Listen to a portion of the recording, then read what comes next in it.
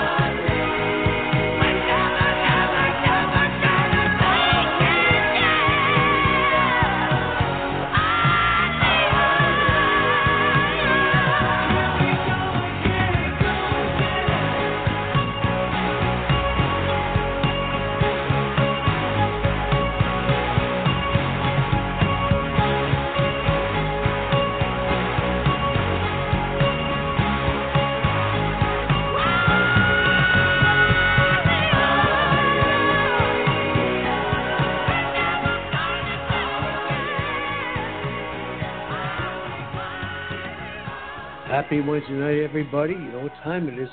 Sports Night. I'd like to introduce our panel. Good friends of mine. Everybody's on the panel. Good friends of mine. Sarasota / New Jersey Shore, Mr. Don Henderson. Atlanta, Mr. Roger Hendler. In Sarasota, Mr. Frank Carroll.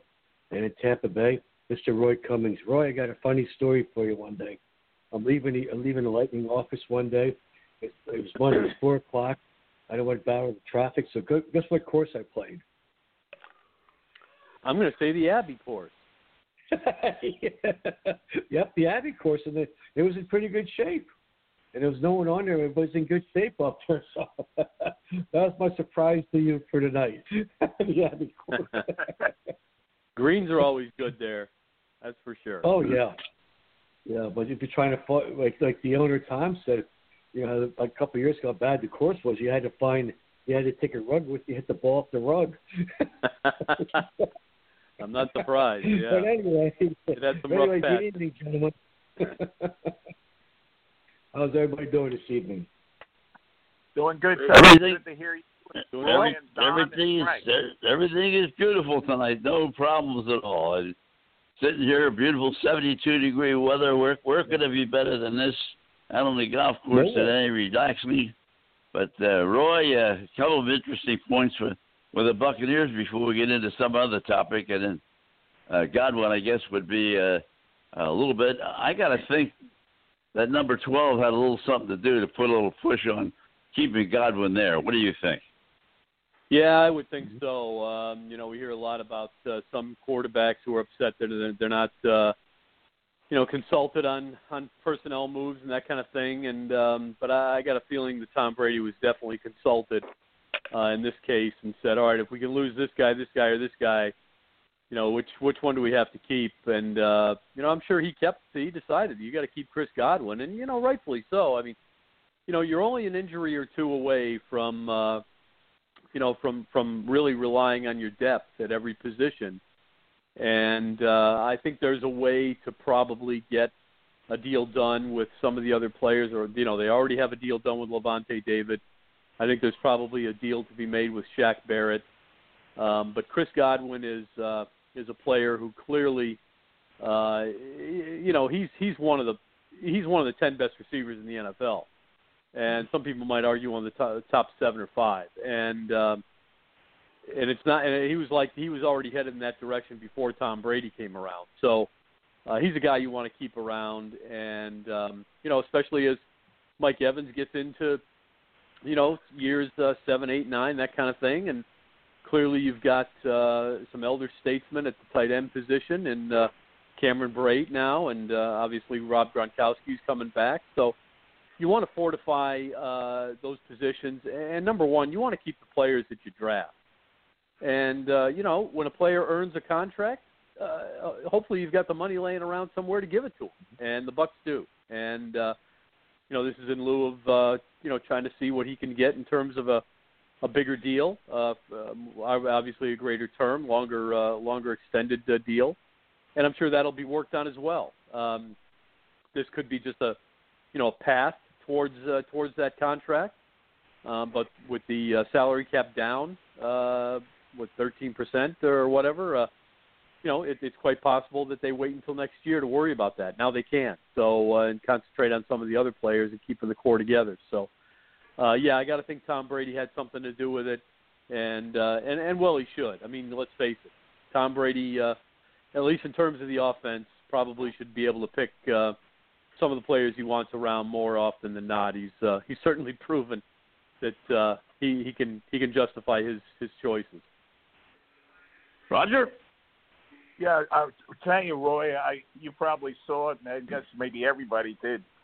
Today the NFL came out with the comp picks, and I was looking at the Bucs, and they're down there with the Eagles. They lost 3 players, and they gained Tom Brady, so they're going to get they get one compensatory pick, and it's down, like in the 6th round, I think, because that's that's in the 6th round, and Atlanta has one in the 5th, and they also have got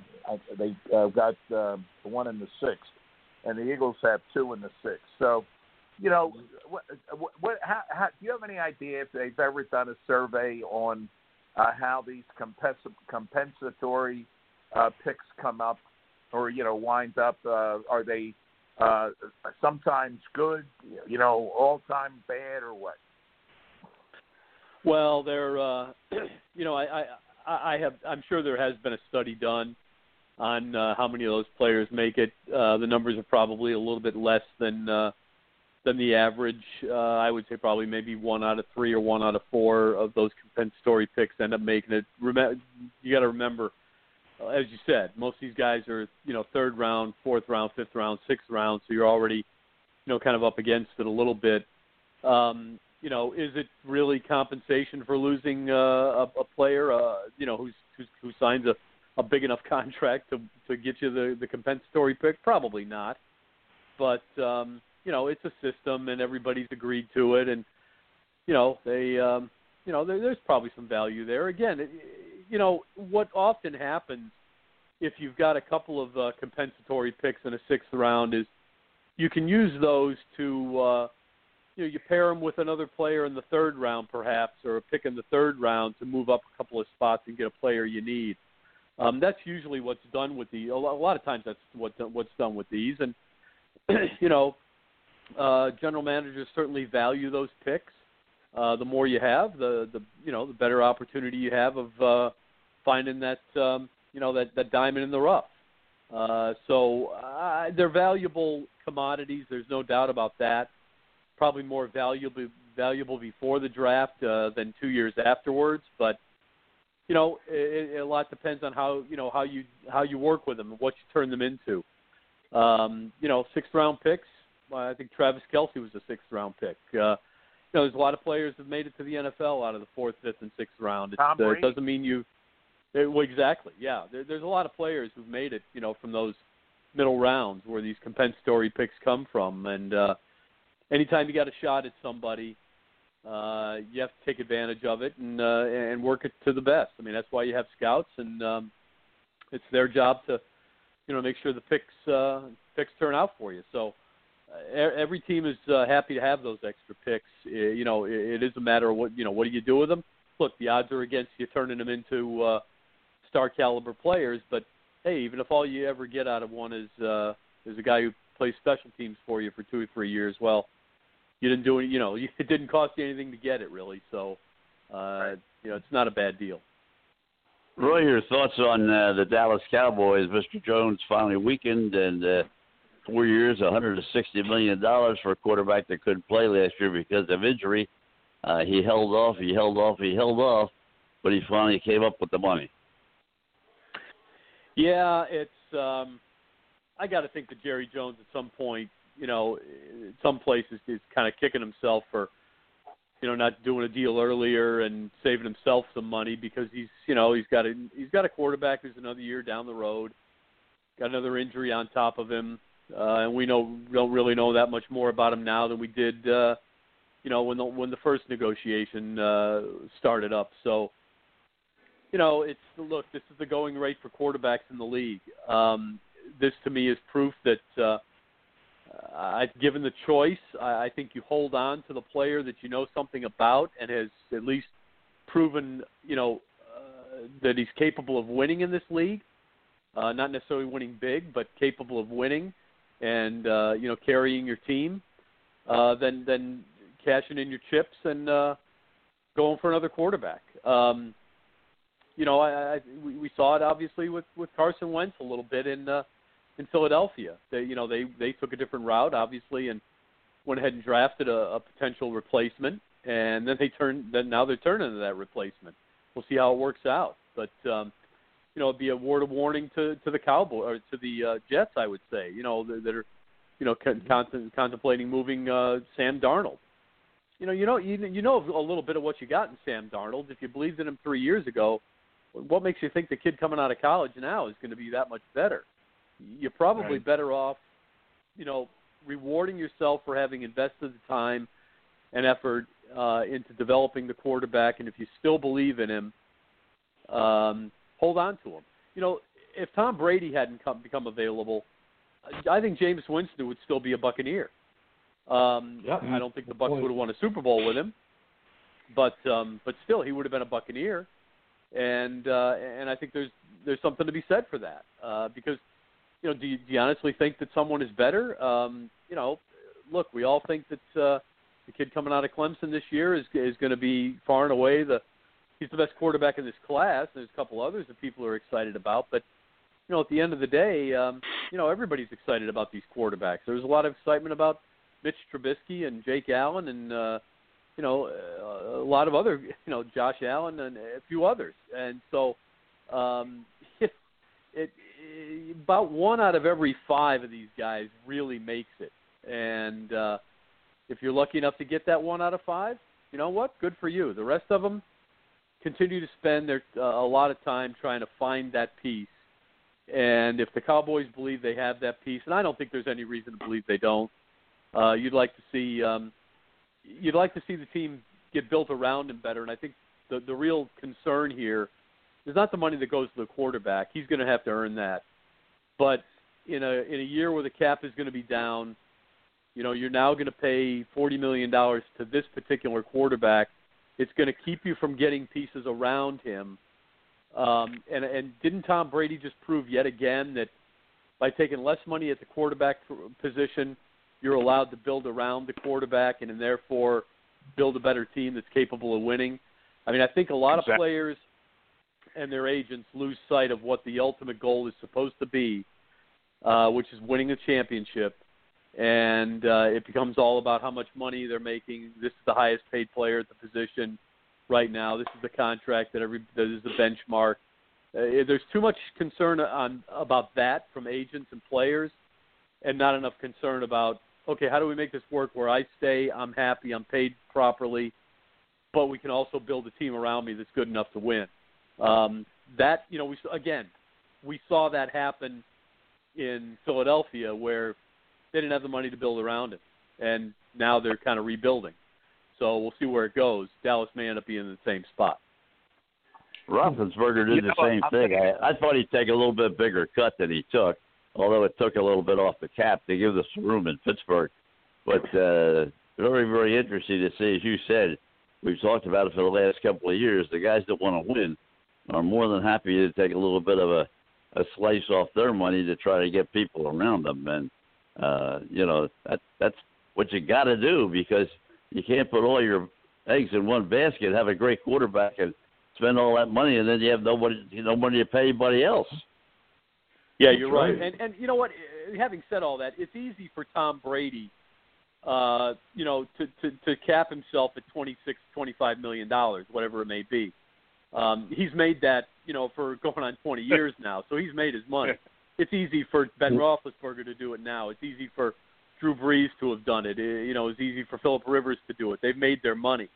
But it's a little bit more difficult for a Dak Prescott who's already been hurt once. For a Patrick Mahomes who you never know. How much longer you're going to be in the game. Tom Brady he's the unicorn. I mean, let's face it. It doesn't happen that often that you play as long as he does, and you can continue to make average $25 million a year. I mean, if Dak Prescott knew he was going to make $25 million a year for the next 15 years, he'd probably say, hey, you know what? I'll take $25 million as opposed to $40, and to spend $15 million on O linemen and a better receiving core and a better defense. He could do that. It's not as easy to do when you're young and you're trying to make sure that you don't leave this game, with your pockets, less full than they could be. So a lot of factors that have to be considered here. None of it's easy, but again, I'd like to see a few more agents and a few more quarterbacks take just a few $1 million less here and there to see the team around him get built better. Mm-hmm. Tommy? Yeah, I agree with you, Roy. I'll tell you. No, I agree with you. Even Russell Wilson, guys. Even Russell Wilson. That team looked very good at the beginning of last year, and then as the time went on, it didn't have the pieces. And we saw it in L.A., with the Rams. You pay these quarterbacks all this money, and, it just compromises your ability to build around them. And at some point, somebody's got to figure out a system where you can pay the quarterback properly and you can build around him properly, or we're going to continue to see the same, 5-6 teams in the playoffs every year. Roy, that's a great point. Okay, I was just going to say the other day I heard the statistic that the Falcons spend $2 on offense to every dollar on defense, 2-to-1. Wow. And so that makes it difficult to build a team. The other thing I was going to bring up was more of a report that supposedly Robert Kraft and Bill Belichick had a conversation when, Spygate and everything. And Kraft asked him, he said, on a scale of 1 to 10, how did that help you? And he says 1. And he said, then you're an idiot. To Belichick. I heard that the other day. Captain Happy, Davis and Belichick. Captain Happy. That's pretty good. He was probably trying to downplay it. Yeah. Oh, it didn't Right, happen at all. exactly. It was no big deal. Well, then you're an idiot. Yeah. That's a no-win. Well, Roy, going that's back a to no-win Winston, play. interesting. You made that point that he would still be the quarterback of the Buccaneers. I'm not so sure about that, but I'll slide to your expertise. But I want to know if Breeze decides to retire this year. This really seems to be coming up to a point where we don't really know whether he's going to do it or not. Then I would think if you're correct, Winston would be the guy, but they're not saying Winston's going to be the quarterback to replace him. No, and what I meant about Tampa was that, outside of free agency and outside of Tom Brady, I mean, Jameis Winston was arguably the best quarterback in free agency last year outside of Tom Brady. It wasn't like the Bucs offense. I mean, granted, there was obviously a major problem with Jameis Winston the year before with the 32 interceptions or 30 interceptions. But let's not forget the defense was very weak. They still had no kicking game. Good quarterback play, can hide a lot of those problems. And do you think he's going to be the starter? Do you think he's going to be the starter in New Orleans? Do you think he's going to take Breeze's place? Well, I think what will happen is I think they will open up the competition between him and number 7, and they'll say, okay, whoever the better player is, we'll see who the better player is.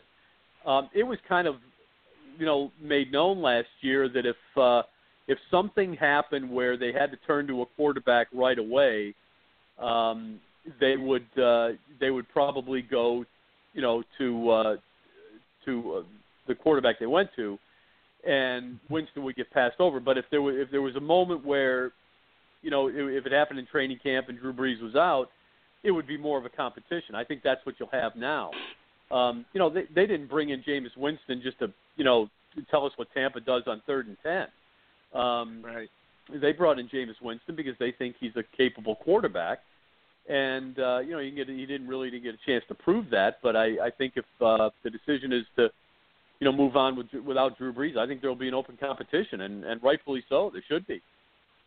What happens if Russell Wilson goes to the Bears, which is what they're strongly speculating now?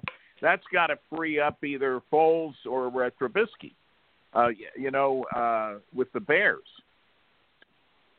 Yeah, absolutely. And, look, if I'm choosing between Jameis Winston, Nick Foles, and Mitch Trubisky in free agency, I'm taking Jameis Winston. I've seen what Nick Foles can do. I love him as a relief pitcher. I'm not a big fan of him as a starter over the course of 16 games. Same with Mitch Trubisky. I just think, again, I think Jameis Winston has got some abilities that other people don't have. Right. Yeah, he threw a lot of interceptions, but that's going to happen when you're down 2-3 scores all the time, which he always was. Again, put Jameis Winston in there with with a team around him that's accomplished. And I'm not saying he didn't have talent around him. He certainly did, but he also had a defense that couldn't stop anybody. And as I said before, he had a kicking game that couldn't accent the offense in any way. So. Put him with a team that's capable of playing 3 phases of football, and I think you'll see a better quarterback not taking the kind of chances that he had to take in Tampa, and I think you'll see better numbers out of him. But we may never see that. Who knows? We never. I mean, again, you guys watched Philadelphia all last year. I mean, was Carson Wentz as bad as is he as bad as he really looked in some of those games? No, not to me. Some other people may have a different opinion, but. He had no protection. He had no weapons. Right. The defense was adequate at best. When you put a quarterback on a team like that, they're usually going to play just about adequate at best. And so little is paid. Football really. This is the thing about football that really bothers me, is that they call it the ultimate team game inside the building, but everybody knows it's a quarterback-driven league. And again, if your team is no good, guess what? Your quarterback usually ends up having more pressure on him than anybody else. He ends up trying to make plays that he shouldn't make. He makes mistakes as a result of that, and the pressure builds, and the the animosity against him grows, and teams basically say, you know what, he's not the answer. Let's move on. Look at Chicago. Years ago, they jumped through hoops of fire to get Mitch Trubisky, and now they decided Mitch Trubisky's not their guy. It's not that Mitch Trubisky's not the guy. The team around him's no good. That's right. Well, Roger, the thing that's interesting is that the Giants seem to be building in the right way. I don't mean they're going to jump out and be the dominant team in the East, but I don't see where the Eagles, and you just left Philadelphia, so you're closer to it than any of us. I don't see where the Eagles are making any judicious moves to improve that ball club. Don, there is so much controversy in Philadelphia now about the Eagles because of Jeffrey Lurie, because he's been calling shots on selection of the draft and everything, and they think now the other day Chris Mortensen came out with it was a report about it, and he said he doesn't have enough time to go into the details about Lurie, and they're friends, about Lurie's influence now on the draft. Supposedly it was Lurie that wanted Rager, okay, when Howie Rosen didn't. But Howie's taking so much heat now that's why Lurie is finally coming out to try to divert some of the pressure and some of the criticism, because it's not Howie, it is, but it's not as much as everyone thinks. But listen, when you have a guy by 30th Street Station on a construction project taking panels of wood and painting on the wood panels up on a big skyscraper and fire Howie, and then he's on the radio. This is the old days of Joe Must Go. Must go. To Harry. It's the border bucket show. That's before Roy's time. Roy wasn't born yet when Joe Harris was Joe Must Go. I'll tell you, last question for Roy, and that is that, Chicago did the same thing that Cleveland did. I mean, Cleveland had all those picks for 5 or 6 years right at the top, and they just couldn't pick the right guy to do anything. And it seems like the Bears are in the same situation. They've gone 5 or 6 years where they keep making changes and this and that, and none of them are any good. Well, you're right. A couple of things. Look, Baker Mayfield's done some things at quarterback, but you know what? Almost any of the other quarterbacks they picked, some of the other quarterbacks, I'll say, could have done the same thing. They finally built around him. They've got good tight ends. They've got very good defensive players. They've got a running attack. They got some receivers to throw the ball to. They built around the quarterback. They built the team better. And unlike in Philadelphia, and I hate to give you guys this bad news, but there's nothing you don't know. The owner got out of the way. When the owner starts playing GM, it gets screwed up. Look, there's a reason the Cowboys are just really another ordinary team in one of the worst divisions in football. Yeah. Because the owner plays GM. It's happening in Philadelphia. You've seen it in Washington, where they haven't done anything since the Gibbs era. You saw it in Indianapolis until that owner got out of the way. They weren't winning. Now they've got a chance. When the owners step in and try to play GM or president or some other position that they shouldn't play other than check signer, the team just suffers as a result. And that is where Philadelphia is headed, guys. I hate to say it, but if Jeffrey Lurie's going to stay involved, that's what's going to happen. Well, Roy, we'll close it out on this half hour right there. And Tony Leadora sitting in the wings ready to go. Thank you very much once again. We touched on so many different topics. And we'll do it again next week, same time. Thank you very much. Have a great week, guys, Roy. always. Thanks, Roy. Thank you, Roy. Thanks, guys. All right, let's jump across the white line. And Tony Leadora, who our traveling golfer, to say the very least, does a great TV show in Philadelphia and also a radio show in Philadelphia and has done for so many years. Tony, we see two great tournaments back-to-back, the one at Concessions. I'll have you talk about that first because you know more about concessions around here than anybody. And then, of course, the tournament this last weekend at in Orlando. And, of course, now we're coming up with a big tournament. They want to make it they've been trying to make it a tournament to dominate, but they haven't been able to do that yet.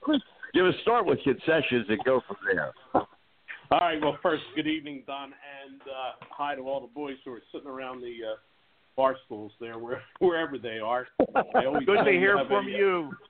I know you have a group there. That's for sure.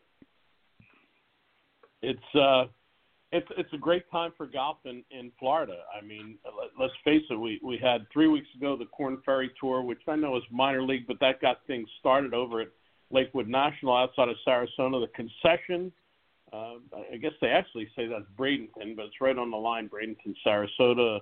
The Jack Nicklaus design, Jack Nicklaus, Tony Jacklin co-design, which Colin Morikawa,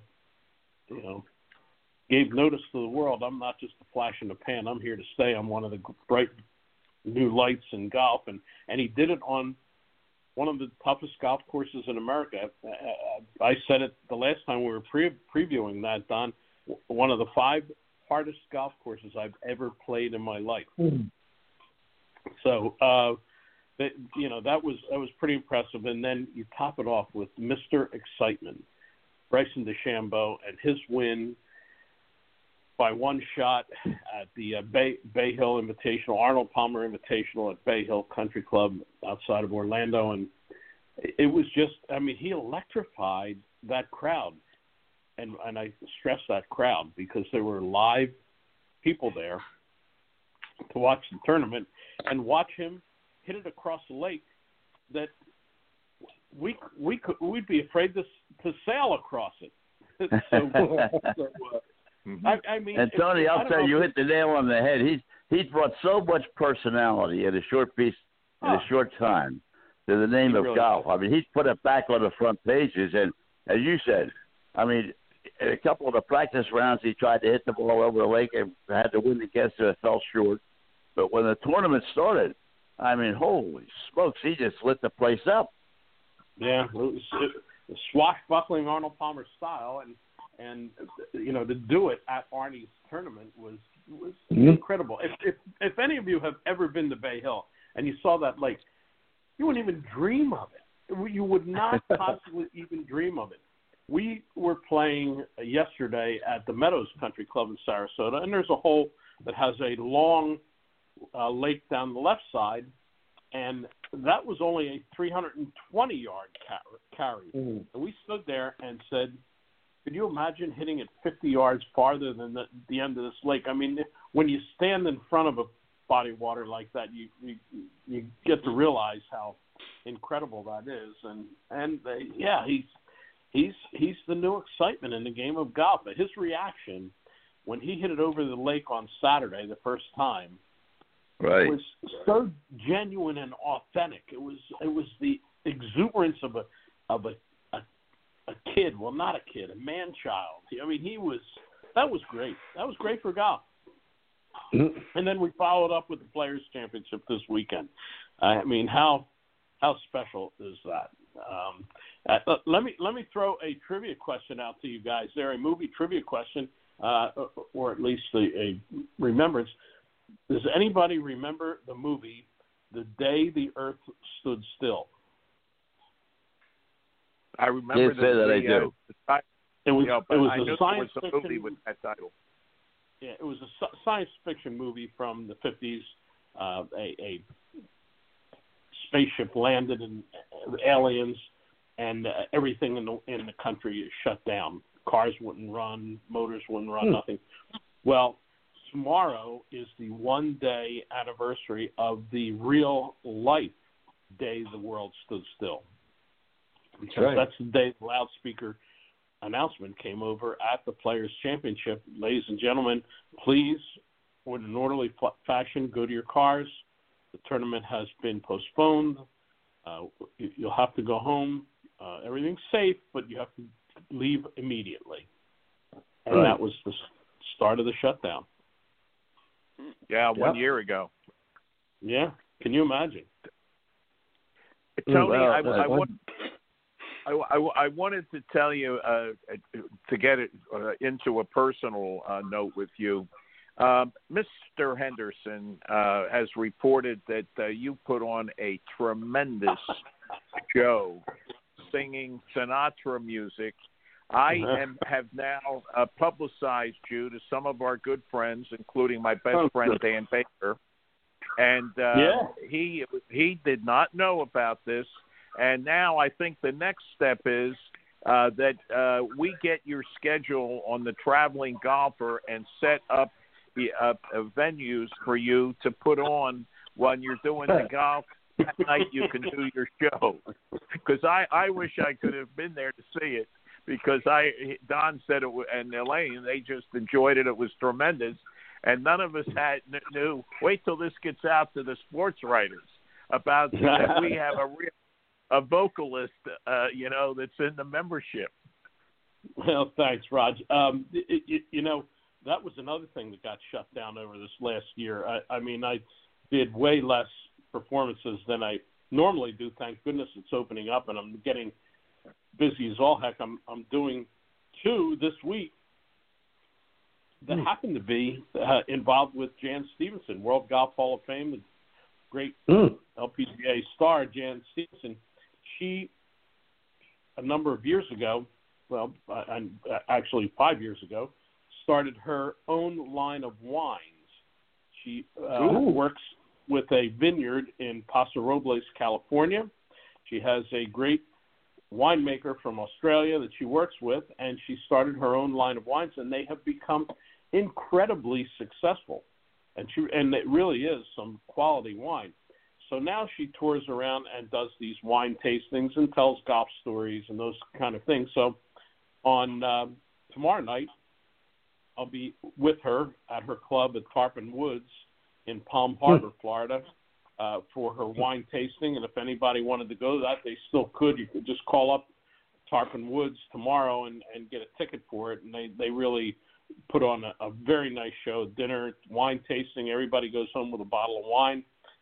If you ask Jan to sign, I shouldn't say it, but if you ask Jan to sign a bottle of wine, she never says no. And then on Saturday, she's going to be down here in Sarasota at the Meadows Country Club doing another wine tasting there. So we have that. I have a number of events coming up, but unfortunately, a number of them happen to be private parties. I just ran into a string of people hiring me to do private parties, but anybody wants to can go to singinggolfer.com. It's just like Traveling Golfer. Well, it's singinggolfer.com, and the schedule's on there. There is a very special Mother's Day show that will be on Sunday night, May 9th at Paradise Grill in Nokomis, and that's where you were, Don. That came down on Valentine's Day. So we'll be doing Mother's Day down there, and then there's some others that are going to be popping up too as people are starting to open up. I over the years, when I did all this stuff up in Philadelphia and Atlantic City, I did it a lot at a lot of the country clubs, and it just is a good venue out on the patio, nice weather, and the crowd usually enjoys that kind of music. So down here, some of the country clubs didn't have real big outdoor venues, weren't able to really do this lately because they didn't want as many people inside, but now things are finally opening up. Everybody's getting their vaccines. I got my shot number 2 on Monday. Yeah, I got mine yesterday. Don, you got yours yesterday too. I got mine yesterday, and I'll tell you, Tony, I don't even want the 10% you offered me for this show. Just you keep it all. Well, that's right, because you don't need the money. You're Mr. Big. That's right. That's right. Billy put that out there. Right, Frank? He's Mr. Big. That's right. That's what Billy says. Hey, I have one question for you, Tony. You know if Jan has any thing that goes for about $2.50 in a brown bag, because I'd like to get some for Tommy. That's his favorite type. No way. She is strictly top shelf girl. And she also has her own line. She works with a distillery in Utah. She has her own line of flavored rums, and they're available at Total Wines at all the Total Wine stores in the area. Jan Stevenson flavored rum. They're delicious. And Tony, let's talk, since we're talking about the women here all of a sudden. How about the Curtis girls? I mean, they play out of Sarah Bay sometimes, and they practice here a lot. But the two sisters won tournaments back to back. I mean, they're coming on like gangbusters. They are the hot name in women's golf right now. And of course, they were just up the road a piece at Golden Ocala last week, a phenomenal Ron Garl designed golf course. Ron, based in Lakeland, Florida, and a terrific architect. And that's maybe his best work up there at Golden Ocala. And they're turning the world on its head. I mean, hey, listen, we haven't had as many. We've had glamour girls over the years in golf. Obviously, Jan Stevenson was the first and the greatest of them. If anybody remembers that famous poster of her in the bathtub filled with Max Fly golf balls and nothing else. And she, but over the years we had Natalie Gulbis and the Pink Panther, Paula Kramer, and we've had some glamour girls in golf. If you're allowed to say that, I probably get canceled by the cancel culture for saying that now. But it's good to have that. The Corda girls are bright, sharp, intelligent, smiling people who bring a good face to the game of golf. And the younger of the two has only been out there for I think a month or maybe 6 weeks, something like that. Yeah, she's only 20 years old, so that's pretty amazing to think that.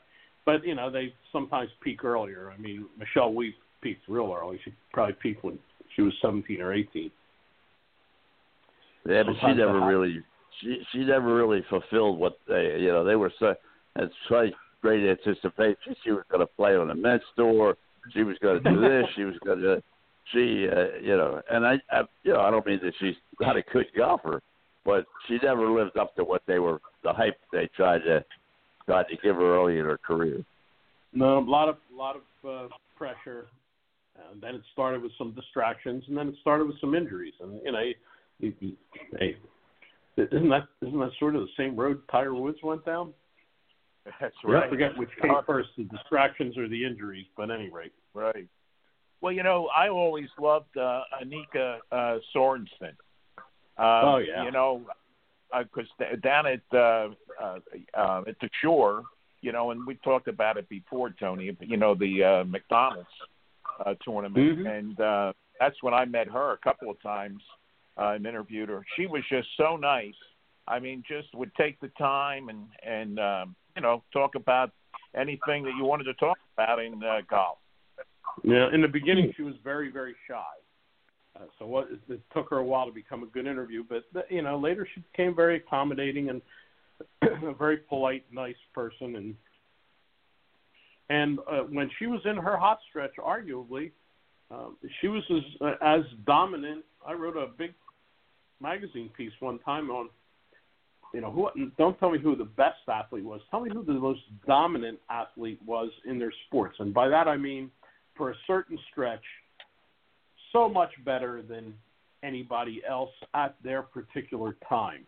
And Annika was in that discussion of the top 10. I mean, when you talk about dominant, I mean, the example I brought up that everybody forgets, but there was nobody more dominant than Babe Ruth. Not in 1927 when he hit 60.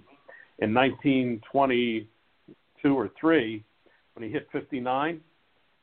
That year he hit more home runs than all the rest of the teams in baseball combined. That's amazing. That's a pretty dominant. Do you remember when? Hold the fort, Roger. Hold the fort a minute. Our time is up on this segment, and Tony, just hold on to that 10%.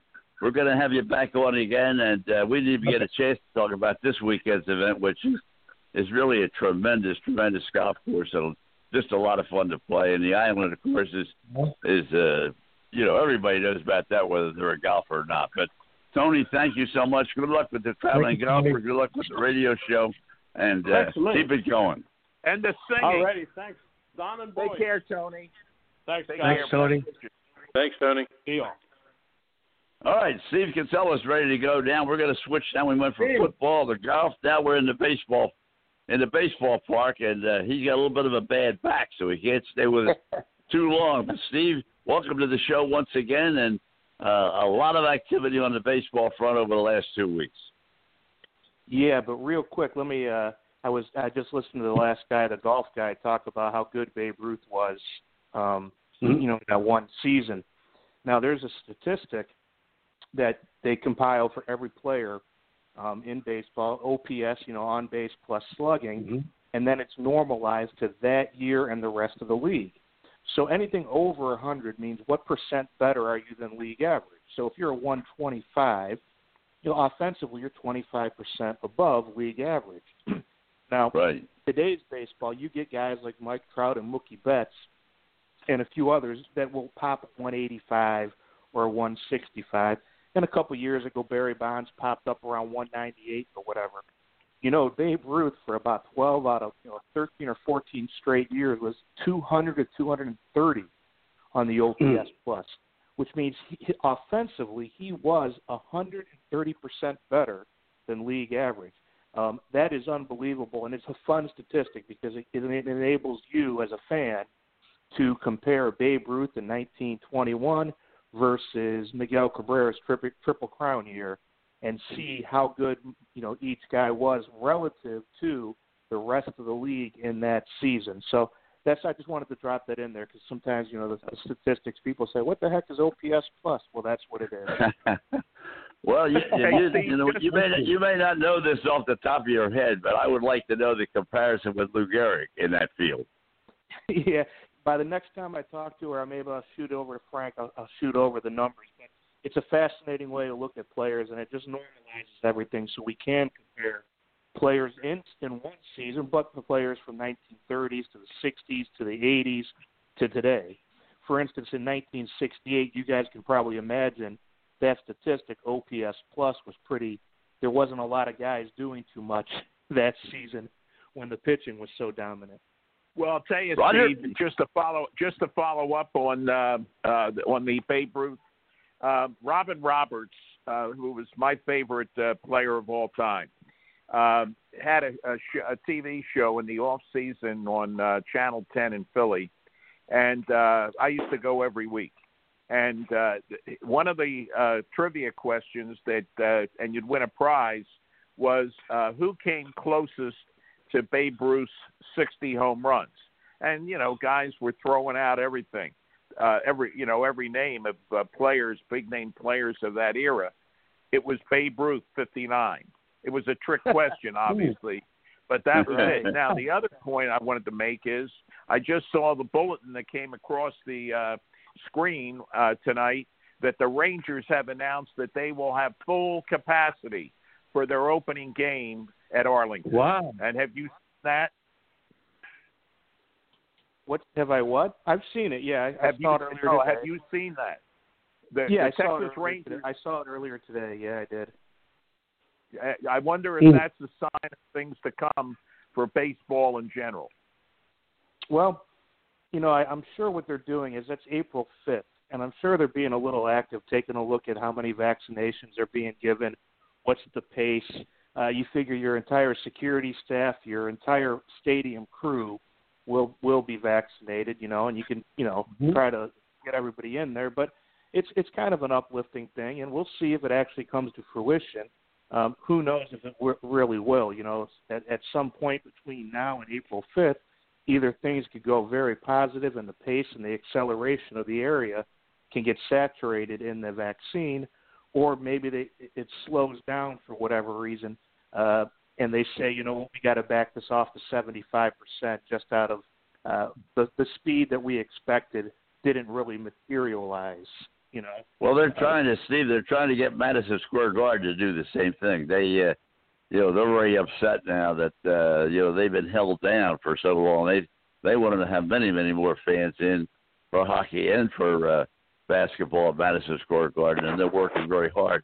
I don't know about full capacity, but they want to get way up there. Society's working really hard to get things back to normal. And in my opinion, the sporting world getting back to normal would do us all a good amount of amen. A good amount of normalcy. Mm-hmm. I mean, I want my athletes that are out there, the baseball players, the hockey players, I want them to get vaccinated so that when that would seem normal. Seeing that we have a game on Tuesday night, there's going to be a game on Tuesday night. Right. From a societal standpoint, that would feel really good. So we'll see how it all unfolds. But I'm just looking forward to getting back to baseball.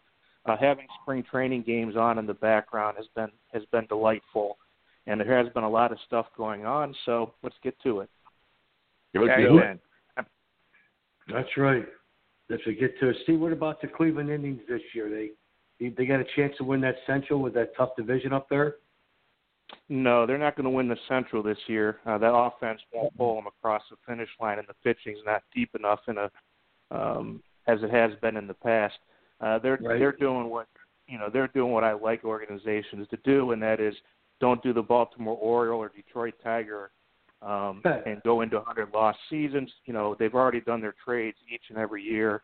They've got some really exciting young players, and I'm not talking about A-ball players. I'm talking about major league ready guys. But that offense. Well, they got two players back yesterday who it's got to be a big help right there. Franmil and Jose. Yeah. Yeah, but they got some other guys, that are going to take some time. They just, the lineup has changed over, and in my opinion, that lineup won't compete. The roster of the Cleveland Indians in the Central, and I won't stick to it too long, is not going to be able to compete with Minnesota and Chicago, who really are, poised to put up a pretty good fight.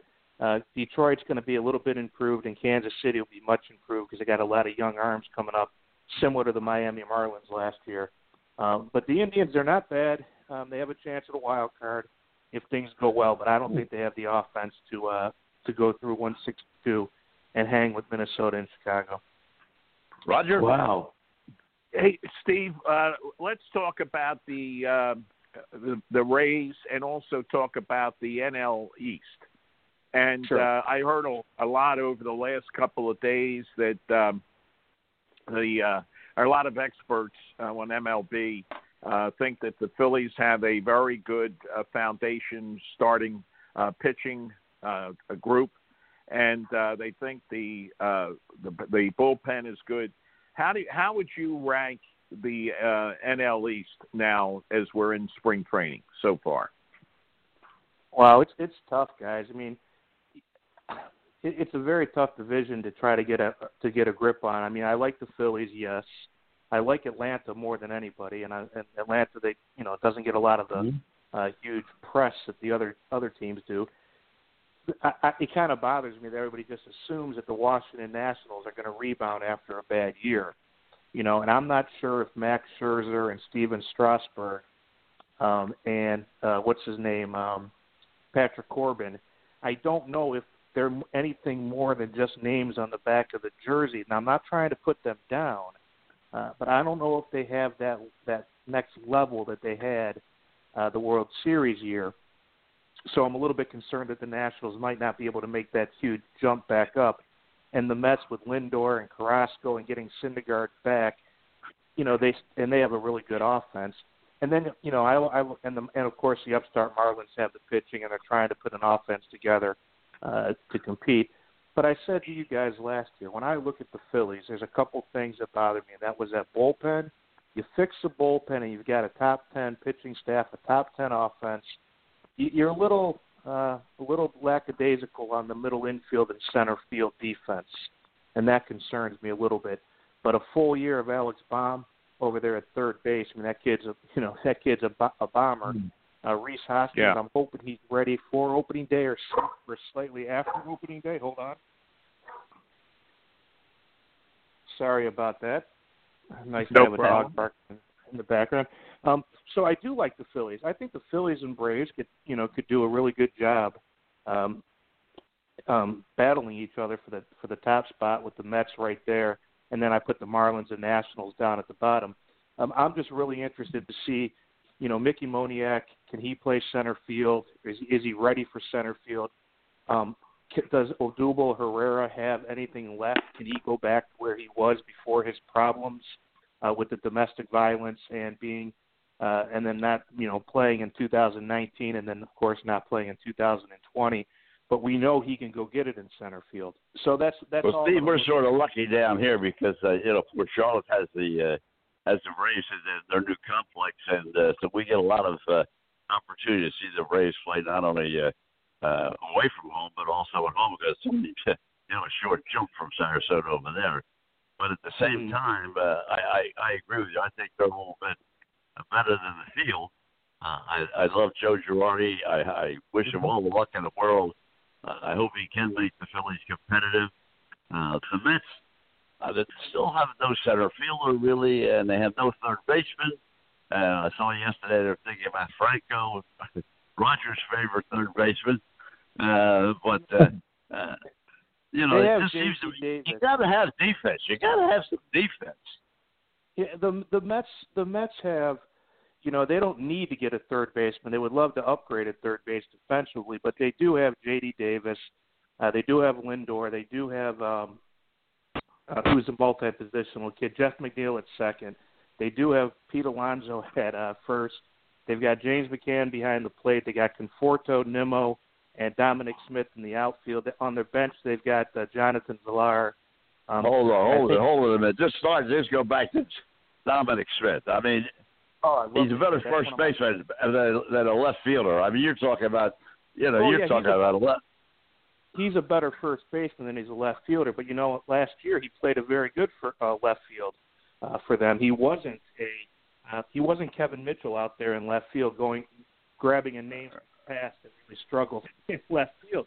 He actually played a pretty good left field, and what they were able to do with the DH is get Lonzo off of first base sometimes and get Dominic over at first. The point is that offense can actually put up a lot of runs, and then you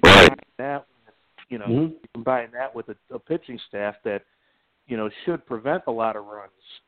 Just because they got David Peterson and they got Jacob deGrom and they got Carrasco and they got Stroman. I'm not sure if Gazelman or whoever is going to be the number 5. And then, of course, I think they have the deepest pitching. I think they have the deepest pitching staff in the National League. Yeah, they might. The Braves might be able to boast a little bit deeper overall, depending on when Mike Soroka gets back. If he gets back in early April, as they're saying he might, and then you look at that Braves pitching staff, you look at that Braves bullpen, and you look at all the arms they have underneath. That's why I'm so high on the Braves. When I look at baseball in 2021, a traditional way of looking at a 5-man staff, and this can go right into the Rays if you like. If teams are out there looking at a traditional 5-man staff, I don't think that's going to work. And that's one of my concerns with the Braves. They put a lot of money into Charlie Morton and Drew Smyly, but you're not going to get a lot of innings out of Charlie Morton and Drew Smyly. So you're going to, the teams that have the deep pitching, and I'm talking 6, 7, 8 starters, between AAA and the big leagues and guys that are in the bullpen working multiple innings, those are the teams that are going to have the most success in 2021. Those who went with the 5-man rotation and a 7 or 8-man bullpen and don't have the depth at starting pitching are going to be facing an uphill battle. We all know the phrase "dog days of August." Well, the dog days of August are going to be really, really hard on pitching staffs in 2021. That's not good. That's not good at all when you think about that, Steve. So, but I can't believe it.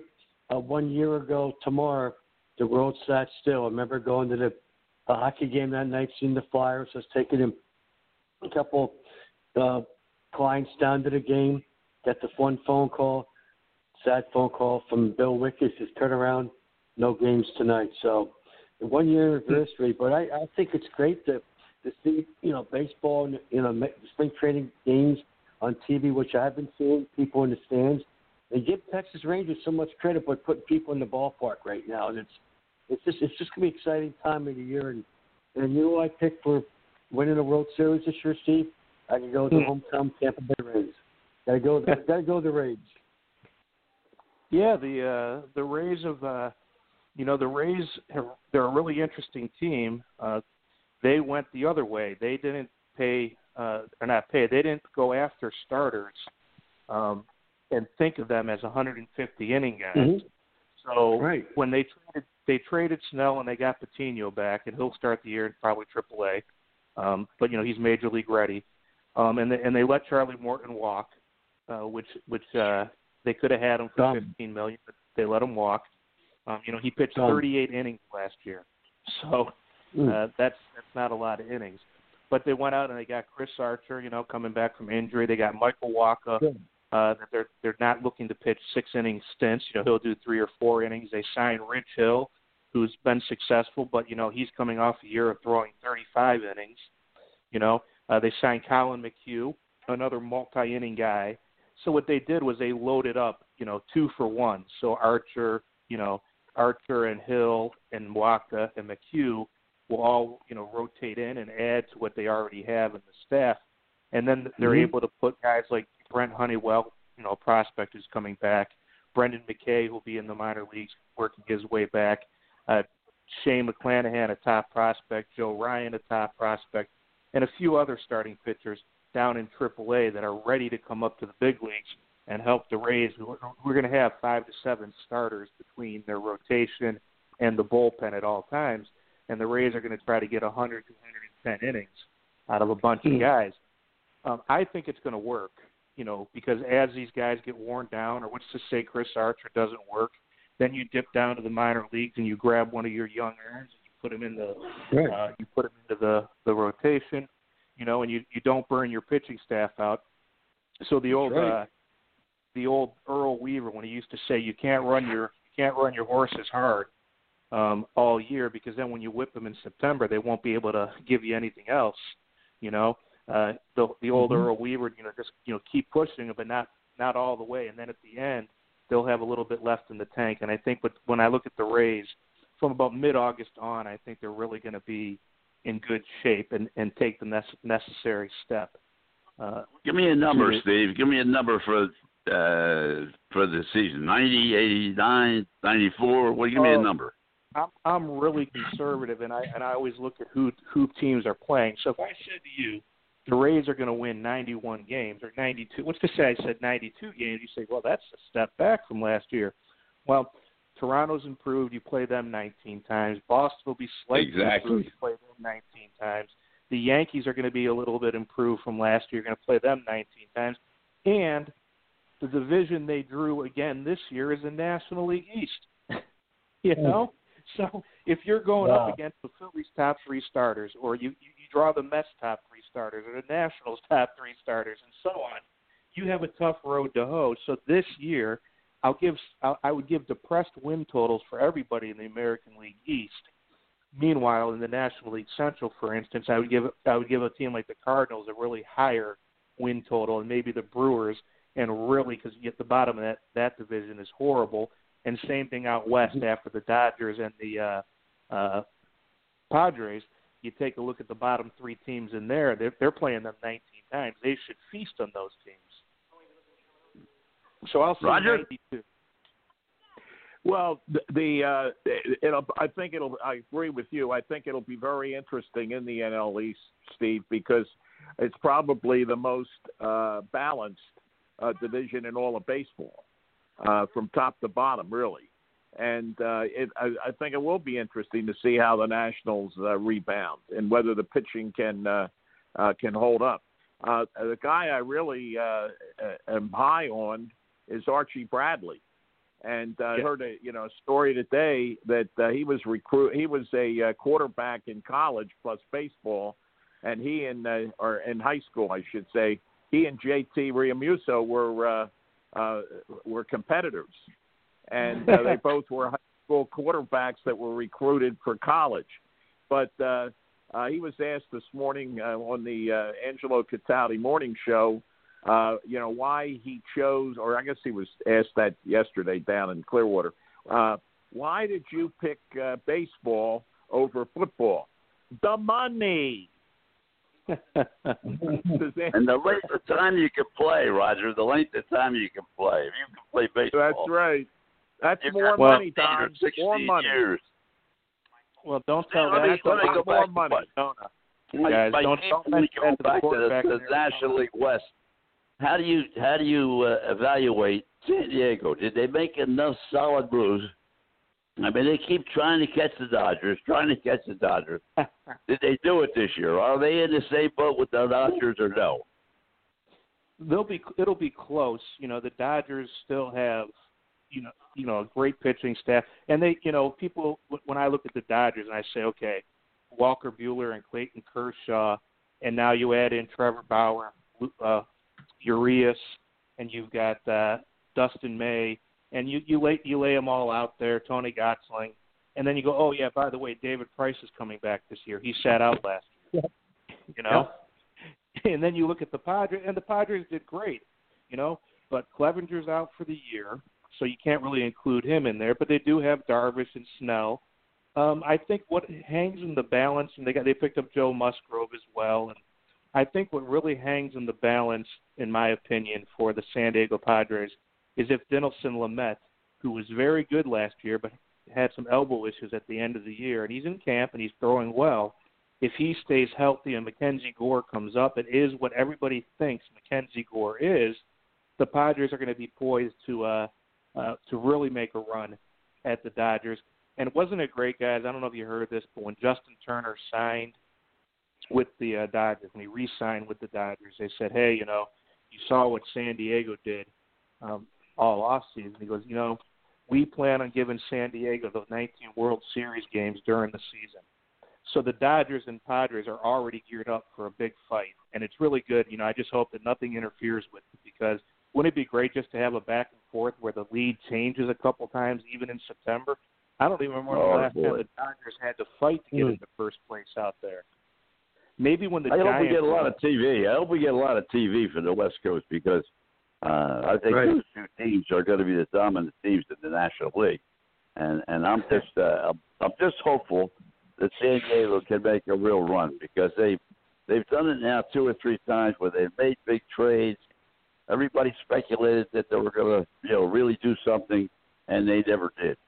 So I hope they go ahead. I really did not like, and I was on a podcast with Bernie Pleskoff, who's a longtime scout, and he was really excited about the Padres' moves a few years ago when they picked up Kimbrel and they picked up the Upton and Matt Kemp and a whole bunch of other guys, Right. And I said, well, why would you do that? Those are just names on the back of a jersey. There's no cohesive attack there.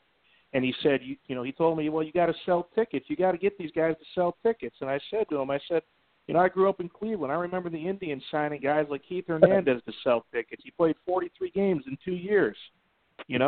Every time they sign somebody. I said, how many times do teams have to try to get players to sell tickets? It doesn't work. The Pirates got Chris Archer from the Rays because the fans were mad about Garrett Cole and McCutchen being traded. That put the pressure on the Pirates front office when they got close to a playoff spot to make a move and bring in a name brand, and they went after Archer and they gave up the farm for him.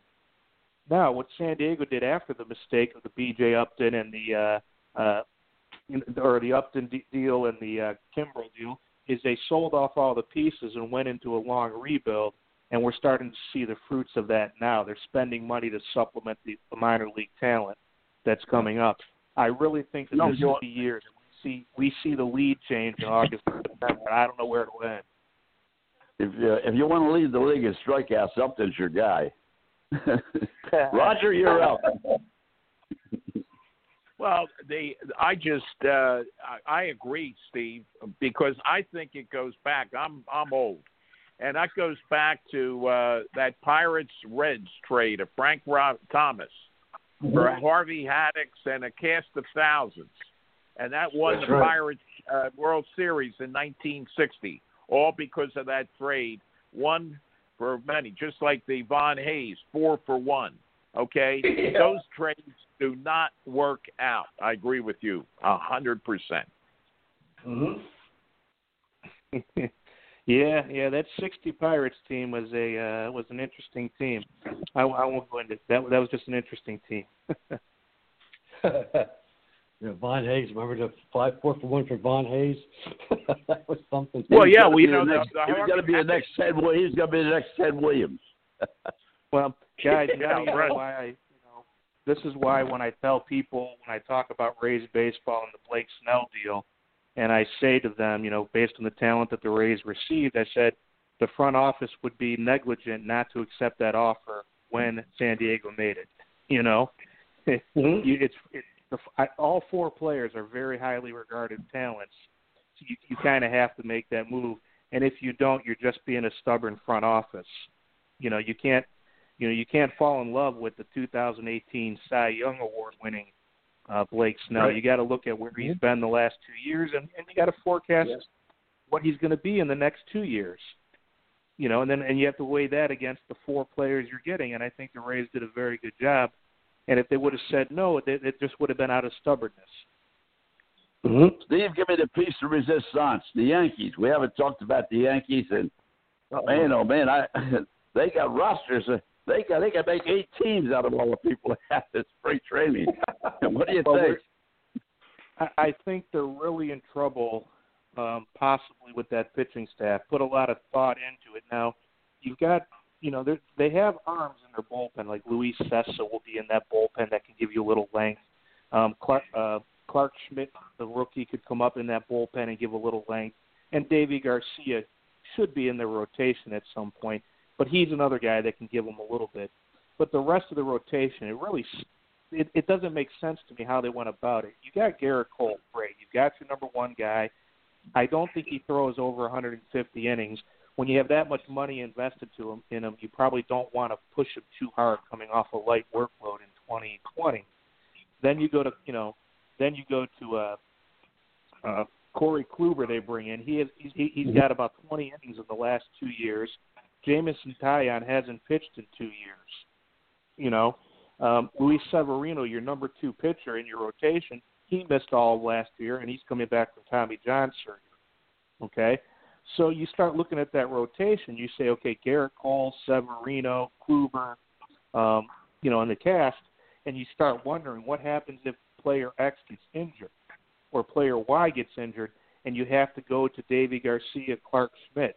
After Jordan Montgomery and Garrett Cole are the only 2 guys that really have a foundation in Major League in 2020, and the rest at the bottom of that rotation. So they're going to need to score a lot of runs, and you can see that they have a lot of run capability with Clint Frazier in left and Aaron Hicks in center and Judge and Stanton and Luke Voigt and LeMahieu and Gleyber Torres, and Gary Sanchez. They've got the bats to put out there on a daily basis. And for the Yankees to be successful, it's going to be what they're going to try to do is score those 5.5 to 6 runs a night and somehow get the ball over with the lead to their bullpen. Losing Zach Britton didn't help. They traded Ottavino. But you want to get Britton back there in early April, maybe mid-April. You want to get the ball to the back of that bullpen and hope that those guys... Hold a minute. You think you're going to get Britton back that quickly?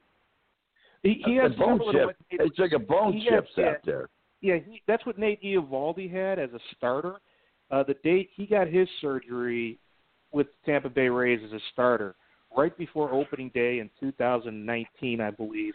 And he was back pitching in about 6.5 weeks as a starter because they had to build him up over 3 starts in the minors.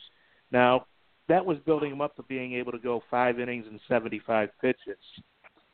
So you figure normally a bone chip surgery for a reliever would be 3 to 5 weeks. Anywhere in there, they should be back. Okay. Look, I thought it was going to be longer than that. Yeah. No, it could be. I mean, who's to say that he's a slow... Basically, when you get a bone spur taken out, the only thing that really shuts you down from throwing is how long does it take that scar to heal. The interior healing will be done much faster than the scar on the arm. So once that scar clears up, you'll start your 60, 90, 120 feet throwing program. Then they'll get you into a bullpen, and then they'll get you on the mound, and then you'll cut loose. And you shouldn't, as long as nothing pops open on your arm like the scar or anything, and you keep the motion going, I would think he'd be back in 4 to 5 weeks. That would be my guess. If I'm wrong, I'm wrong, but that's about where I'd put it. Okay. How about the Red Sox?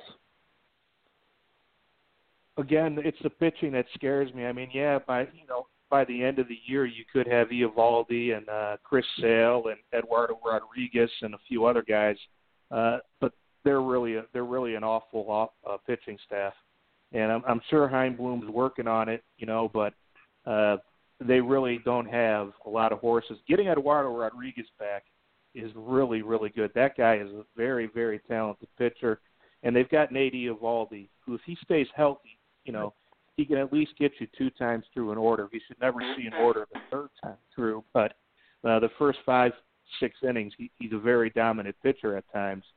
After that, they're really they don't have a lot in the pipeline, but they do have some exciting players like Jared Duran in center field. They do have, Xander Bogaerts and Bobby Dahlbeck, and Rafael Devers and J.D. Martinez. So they've got an exciting group, and Christian Vasquez behind the plate. Another team that's probably going to look to score a lot of runs and somehow eke out some victories throughout the year. But when you're in the division with Toronto, Tampa Bay, and New York, it's going to be hard for Boston and Baltimore to really make a step forward in 2021. Tommy? Hey, interesting when you say that, because we thought the Yankees this and that, and the Red Sox up there and that, but I still think, look at the like the Central Division of the National League, Pittsburgh, St. Louis, Milwaukee's always been good all those years. Who do you think is going to take it out of the National League Central between those teams, Steve? Well, the surprise would be Milwaukee. They're going to be about the most competitive after St. Louis. St. Louis is really loaded bare with arms. He picked up Arenado, but that's just a complimentary piece. Not a complimentary piece, but he just adds to the offense out there and what they have. They have the Zhang at shortstop. They've got that pushes Endelman over to second, Tommy Edman, and then you've got what's his name, Goldschmidt over at first, and you've got Arenado at third. That's a pretty airtight infield defensively with 2 big bats on the corners. You got Yadier Molina back, and then you got a very athletic outfielder in Dylan Carlson, who should be a Rookie of the Year candidate, where Tyler O'Neill, with all the pressure in the world, is now off him. He could just go out there and try to hit home runs. And you've got Harrison Bader. So they've got a good foundation, across the diamond.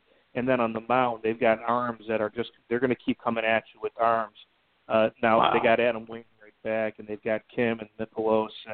And in their bullpen, in the back of their bullpen will be Alex Reyes. Carlos Martinez is back in the rotation. They have a lot of arms that come at you that they discovered they have a lot of power arms in their bullpen. Giovanni Gallegos, Genesis Cabrera. So the Cardinals, to me, have a pitching staff that can outlast most of the teams in the Central over 162 games. They should have a higher win total, because the rest of that division, after Milwaukee, who's to me is only around a 500 team, unless they have everything break their way, Pittsburgh's just absolutely horrible. They might not win. They might not win 50 games, guys. Wow. In that, a few years ago, the Tigers went 47 and won 14. I don't think it's ridiculous to think that the Pirates might be close to that, or maybe win 50. They have nothing. They do have one of the most exciting players in baseball, and that's Cabron Hayes. Charlie Hayes' kid. Oh, he is one of the most exciting. Former Yankee. Yep. Yeah, his kid is something special, man. When you have a chance to see, if you're sitting around and you have a chance to tune into a Pirates game, or you're watching the Phillies and Pirates, he's an exciting guy. But look, they got rid of Josh Bell. They got rid of Jamison Taya. I guess they got Mitch Keller. But they got rid of everything, guys. I mean, they just let it go. So, and who else is in that division? Oh, the Reds. The Reds still have Sonny Gray and Luis Castillo. But I don't know who else they really have. One of my favorite pitchers, Jose De Leon, is looking to make a big step forward this year. I just don't have a good vibe with the Cincinnati Reds. They could be another team that if everything breaks right, they could have a better year. But I would say they're around a 500 team, and so are the Brewers. And, of course, they all might get an extra little win boost by playing the Pirates 19 times. Roger? Yeah, that's a good point. When do you see or that the Pirates will be over the the threshold and will be on an improvement period? Is it next year? Obviously, I don't think this year. No, they did what I can't stand teams to do, and that is, they waited too long to make moves, and then they would look a lot better if they had Shane Baz, Austin Meadows, and Tyler Glasnow on the roster instead of trading all that for Archer. But look, they're in a situation now where they're going to lose 100 games a year, probably for the next 2 to 3 years. They've really gutted that.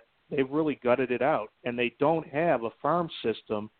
They don't have a farm system that's prepared for the gutting it out. So it's not like they have 4 or 5 arms and bats from AAA that, as they gutted the team, are going to come right up and build a foundation. They don't have it, and it's going to be a number of years. So I'm going to say over the next 30 years, if I was in Vegas putting down a bet, I would say that they'll lose 300 games over the next 3 years. Wow. That's the not Phillies good. were too, Steve, and thing is when you were talking about Mickey Moniak, he was the number 1 pick, a high school kid, the number 1 pick. But they say, and I obviously haven't been to Florida, you guys are there, they say he has bulked up, and Joe Girardi said this morning that he's looking fantastic. So they're expecting big things from him. Yeah, there's nothing more risky than taking a high school bat number 1 overall, because you're really building a projection of what the guy could be, when he fills out, and hoping that he follows that. We had the same thing down here with Tim Beckham, high school. And again, nobody really banged. You can't say Philadelphia took the wrong guy, because he was highly regarded by every organization at the time. Just like Tim Beckham was highly regarded when he was taken number 1 overall. You expected him to really fill out and be a shortstop, an everyday starting shortstop with the bat. And with Moniak, you expected him to be a power hitting outfielder who could hit to all fields, and bring a glove with them. But when you're projecting a high school guy, it's so difficult. It's usually safer with the number 1 overall pick to grab a power, to grab somebody in college or from junior college, and somebody a little bit more filled out, so you don't have to project so much. It's such a gamble, though. It's crazy. Steve, a broad question. With the way the minor leagues are going to be set up now, the numbers of teams, the numbers of players, the shortage number of players that they're going to have as opposed to other years, give us your overview from a statistical standpoint. What do you think now of the new system, and how many players are in the minor leagues, and how are you going to lose players? Are you good players? What do you think about the new system? No, good players always find. You always find good players if you look hard enough. I mean, last year you saw a kid named Mikey Brossow hit a homer off Aroldis Chapman to give the Rays a victory in a playoff game against the Yankees. Mikey Brossow has been in the Rays system for 4 years. That's it, and he was a free agent signing out of Oakland College in Michigan. Nobody drafted him in all the rounds. Nobody touched him, and here he is, just 4 years later, entering his 3rd year in the big leagues with the Rays. The minor league system, having fewer players is a good thing as far as the coaching that they're going to get and the personalization they're going to get. Now, a lot of other leagues have opened up, wood bat leagues, scouting leagues. And that's going to mean that Major League Baseball needs to have eyes on these guys in these leagues, and scouting is going to come back like it was in the 1940s, 50s, and 60s. So the guy I told you about, Mikey Brossow of the Rays, now you're going to have to go find that guy playing in a wood bat league or playing somewhere and be like, look, we think you have a nice swing, a power arm. Come over to our team, and we'll put you at one of our levels. So I'll enjoy it. I'm going to enjoy minor league baseball. As soon as it comes back, I'll have it on my laptop. I'll be going to games down here, even though I can't see a Rays team because now they don't have the Port Charlotte. The Charlotte Stone Crabs are no longer a Rays affiliate in the High A League. So I lose that little benefit, but I still have, as you know, the Phillies are down here. I can go watch. And the Blue Jays will be down here once the Blue Jays probably go back to Buffalo when the weather turns in June. How about Brady? They have a minor league team there too, right? First, is that? I believe so. I mean, May 1st. Who, May 1st for the Blue Jays? Yeah, it's either going to be May 1st or for minor league 1st. baseball. Oh, for minor league, yeah, right around the beginning of May, and here it actually works out well that they, at first it was going to be just the minor league, the AA and below, starting in May, and they just pushed AAA back to starting in May, but they also have it ending in September, which they should do every year now, because one of the worst things Major League Baseball ever did was cap these rosters in September at 28 guys. And right. I don't know if they realize how bad of a move that is.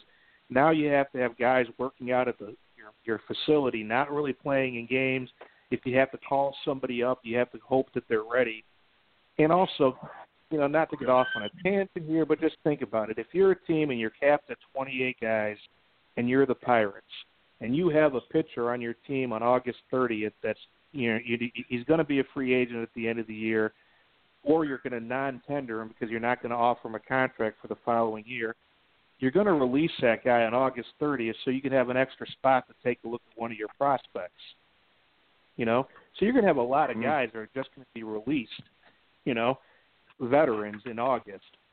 It just doesn't make any sense. Well, I think two ways of looking at that, though, Steve. You take going back to those that have and those that do not have. You take the Yankee organization or someone, the Dodgers or whatever. I mean, you extend the roster beyond the 28. I mean, holy smokes, they can make moves up and down the line that other teams just can't make, and especially when it comes to pitching and defense. I mean, they can do things. I just think it's an unfair balance to other teams to give the big teams a roster over 28. Well, the Tampa Bay Rays, when they got in 2019, when they went to the playoffs, okay, right? They're not a have team. They don't have a big budget. They had all 40 members of their 40-man roster up at the same time, all 40. Now, what you could do is you can always extend it to 33 or 34, and then exchange a list of how many guys are in every night. Like a taxi squad. Right. Anything other than just capping at 28. Usually, you want to bring up a third catcher in September. Yeah. Okay. So there's one guy that's 27, and then you're going to bring up another pitcher that's 28, and that's it. You're done. You're capped at what you can bring up at one time. It's just, to me, it was a horrible idea. I'd much rather, and I love seeing kids come up. I mean, you think about it. You're not making any money as a minor leaguer, and now you're getting, the per diem, and you're getting your, your major league minimum prorated salary per day. That might pay for your entire housing the following season. And now you're taking that away from these kids. And it's a good way to look at it. Good point. Very good point. Very good point. But it just bothers. No, I agree, Don. It is an excellent point, and I'm a big proponent of minor league baseball, and I was mentioned last week. I knew you weren't with us, Steve. That I was over at the now it's the Gwinnett Anglers, the Braves AAA. Used to be the Braves, and the fellow told me there that it was going to be May 1st. That they had just announced that they were going to be opening the season. So I can't wait to, because it doesn't take long to get over there, and it's really a nice ballpark, nice area. I can't wait to get over and see some games. Yeah, it was interesting. I saw J.J. Cooper from Baseball America. He was laying out some thoughts of people he had talked to in the minor leagues. And what was interesting is the minor league cities weren't upset about the AAA pushing off until May, because they said for these minor league facilities to create a profit on their product, they need about, the break-even point is around 20 to 30% capacity. And based on health codes in April, they weren't going to be able to get more than 10 to 15% attendance planned in April. So every game they would play in April at their park, the operators would lose money. Mm. You got to feel a little bit sorry for the minor league facilities. For instance, the Yankees were in Trenton for years. Red Sox before them, they bailed out of it, and it's a relatively new and a terrific facility. I mean, it really is. And they went up up the part of New Jersey. I can't think of the name of the town, but and down in down below Venice. I mean, there were a lot of minor league ballparks. The Reading Phillies for so many years. I mean, these people who have these ballparks have just got no teams now. Yeah. North Carolina, the same thing. Yeah, you hope that these regional areas, you could do independent baseball and start a nice little independent league. Right. And you can use the same stadium and have a game at 6:00 every night. Maybe have two stadiums in use, and that'll be interesting because the stadiums are there, but chances are the stadiums will get raised and condos will go in or something in these areas, or an office park will go in these areas, and of course the cities will probably make more money off the office park and the tax revenues and all that from it. So the city will probably do okay, but the people that work there and the memories, and as we know about sports and stadiums and funding, you can never take away the memories. I still think about old Cleveland Stadium, as nasty and dirty as it was. I still think about it. It's my introduction to baseball was in that hellhole. Yeah. Same here. Well, Steve, I want to thank you very much for hanging with us a little bit longer than we anticipated. I hope your back is a little bit better. You've really been laid up, I guess, with a back problem. So let's hope that cures itself. Yeah. And we'll get you on real soon again because information just flows during the time you're on. Thank you very much. Absolutely. Thanks, Steve. Thanks so much. Thanks, baseball. Great talking baseball. I got a question for you before we go any further. Oh yeah. Did you just say the Reading Fighting Phils are non-existent? That's right. No, I didn't. That's not what I'm reading. I thought they dropped Reading. Well, I don't know. I should say it. Okay. I see. What I'm concerned about is like you, but I'm concerned about these towns that I think that they can get some ball players because look at Camden had that independent league. That's right. They have. So like Steve was saying, you're going to be able to build rosters from independent players, okay? But Roger, you got to have people with money to support it. I mean, how many people come out to see a minor league team? They couldn't do anything in Camden because nobody came to the games. Well, that's right. Yeah, but that's because you were right across the river from a big league team. But Reading, and I've been up to Lehigh Valley. As a matter of fact, our lodge is going to be having even though I'm here, they're going to be having an outing to Lehigh Valley. So, I don't know. I was, from what I had seen when I was living up there, they were still promoting the Fighting Phils. They may not be a Phillies affiliate anymore. I don't know about that. But we'll anyway. just have to wait and see. Maybe I'm mistaken. I just thought that Reading was being one of the facilities that was being taken down, but we'll wait and see it. But once again, Steve, thank you very much. And Doug Hamilton is back with us, ready to go. And first of all, Doug, congratulations, a new job, director of golf, and give us a little information on the interviews and how you came about and give us a little background on what happened and the club you're going to. Oh gosh, I tell you, it's been a whirlwind the last week or so. I think part of life is timing and being in the right place at the right time. And I would tell you, I don't know exactly where our listeners tune in from, but I would make the proclamation that if there are any Hayfields Country Club members and or management team, I really want to thank them for releasing me from my tenure there because I've landed a job significantly better than what I had ever hoped for in terms of what I experienced there. I had one of my former members tell me that I should send the management team at Hayfield flowers for sending me packing. Because this is a great opportunity for me and my family, and I know that there were an awful lot of people rooting for me out there, and to be the director of golf. The Woodhome Country Club is located in Pikesville, Maryland. It's been there since 1927. It has a very rich and deep tradition, associated with the club and its cultures.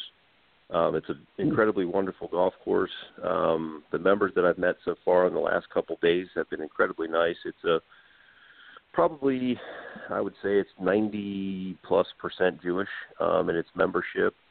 It's in a growth phase in terms of acquiring new members, new business.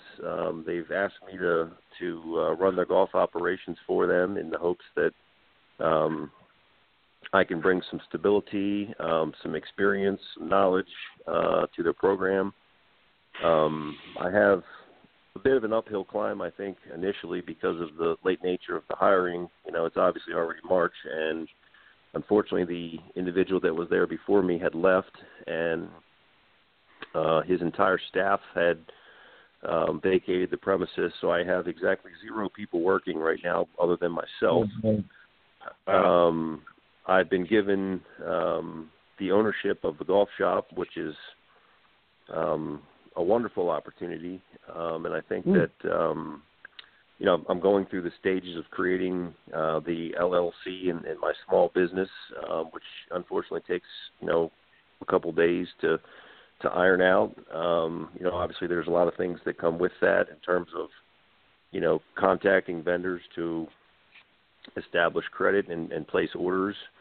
So I'm definitely behind the curve in terms of time, but I'll get it all worked out. I always do. And I'm excited about, all the things that come with this, the opportunity. There's a really special feeling, I think, when you own your own business and put your sweat equity into, picking the vendors and the products and stocking the place and rotating the merchandise and doing all the things you need to do to, service your membership. The last couple of days, I'm just trying to get my feet wet and meet people and understand, where things are and, what's behind this door and what's in this cupboard and, those sorts of things. So it's a very daunting task right now, but I feel like a kid in a candy store and I'm a 46-year-old rookie at spring training here, I think, in terms of, how I actually feel.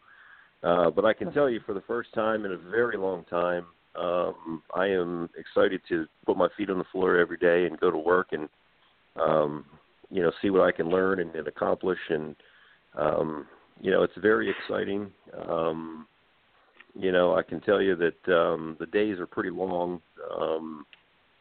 The last couple of days of going to work and coming home because, like I said, I'm a one-man show. I mean, I spent some time today.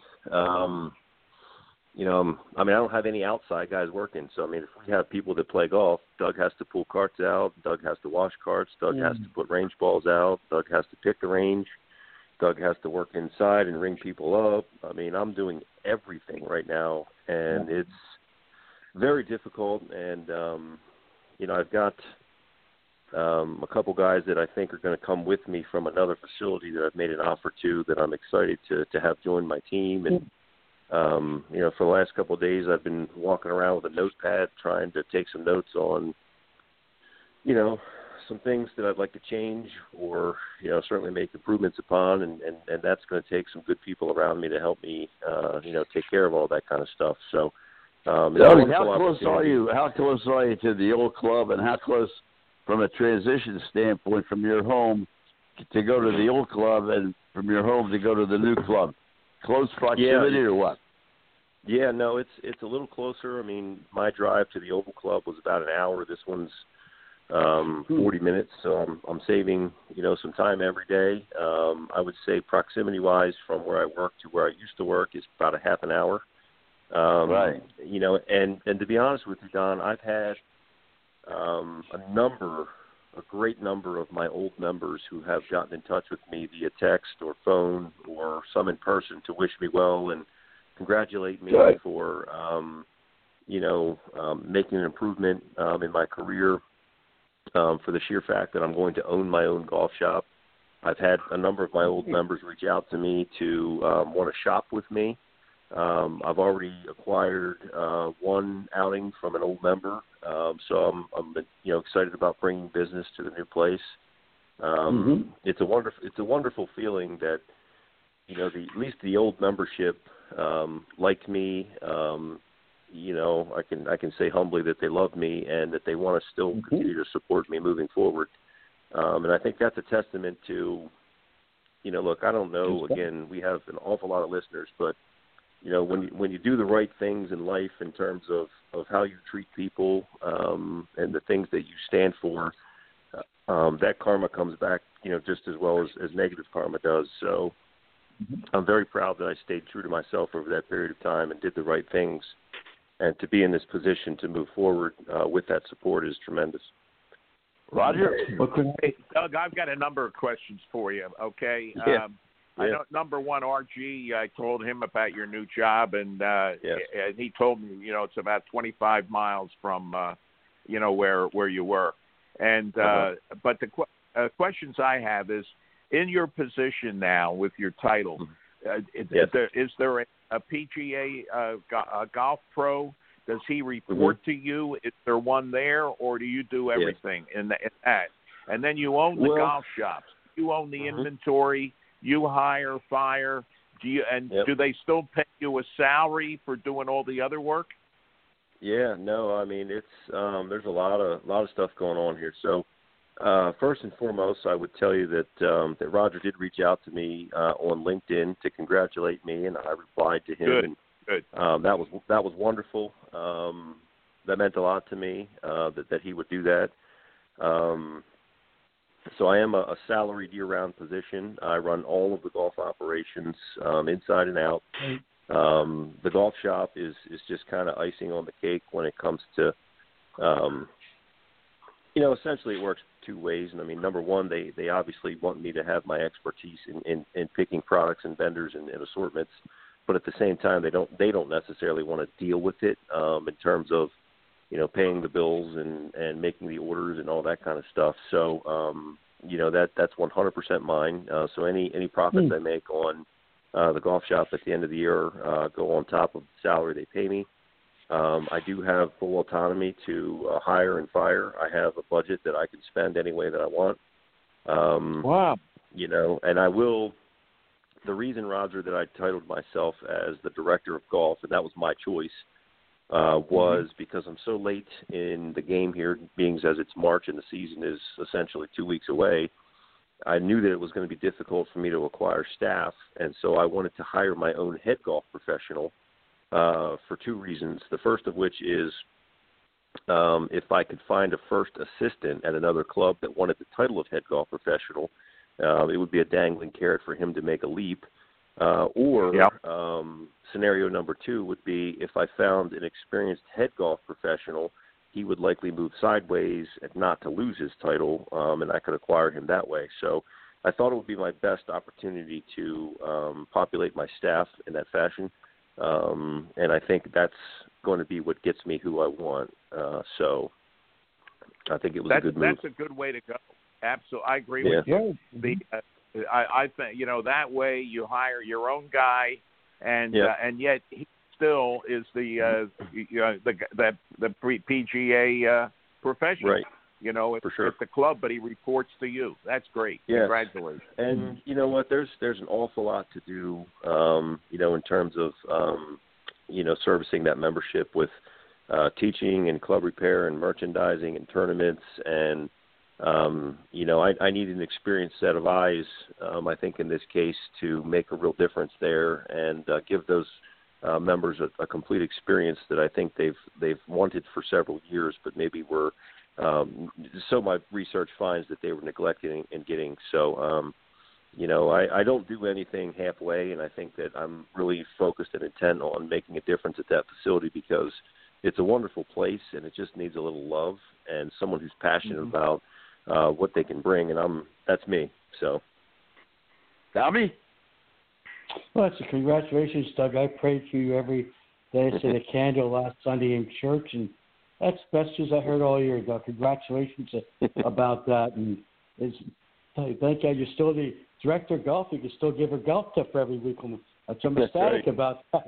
Yeah, that's true. And I got to tell you, I've met, for anybody who's never experienced either a career change or just a flat-out change in jobs, I was on autopilot for 16 years, at Hayfields Country Club because I knew the place inside and out. I knew the members.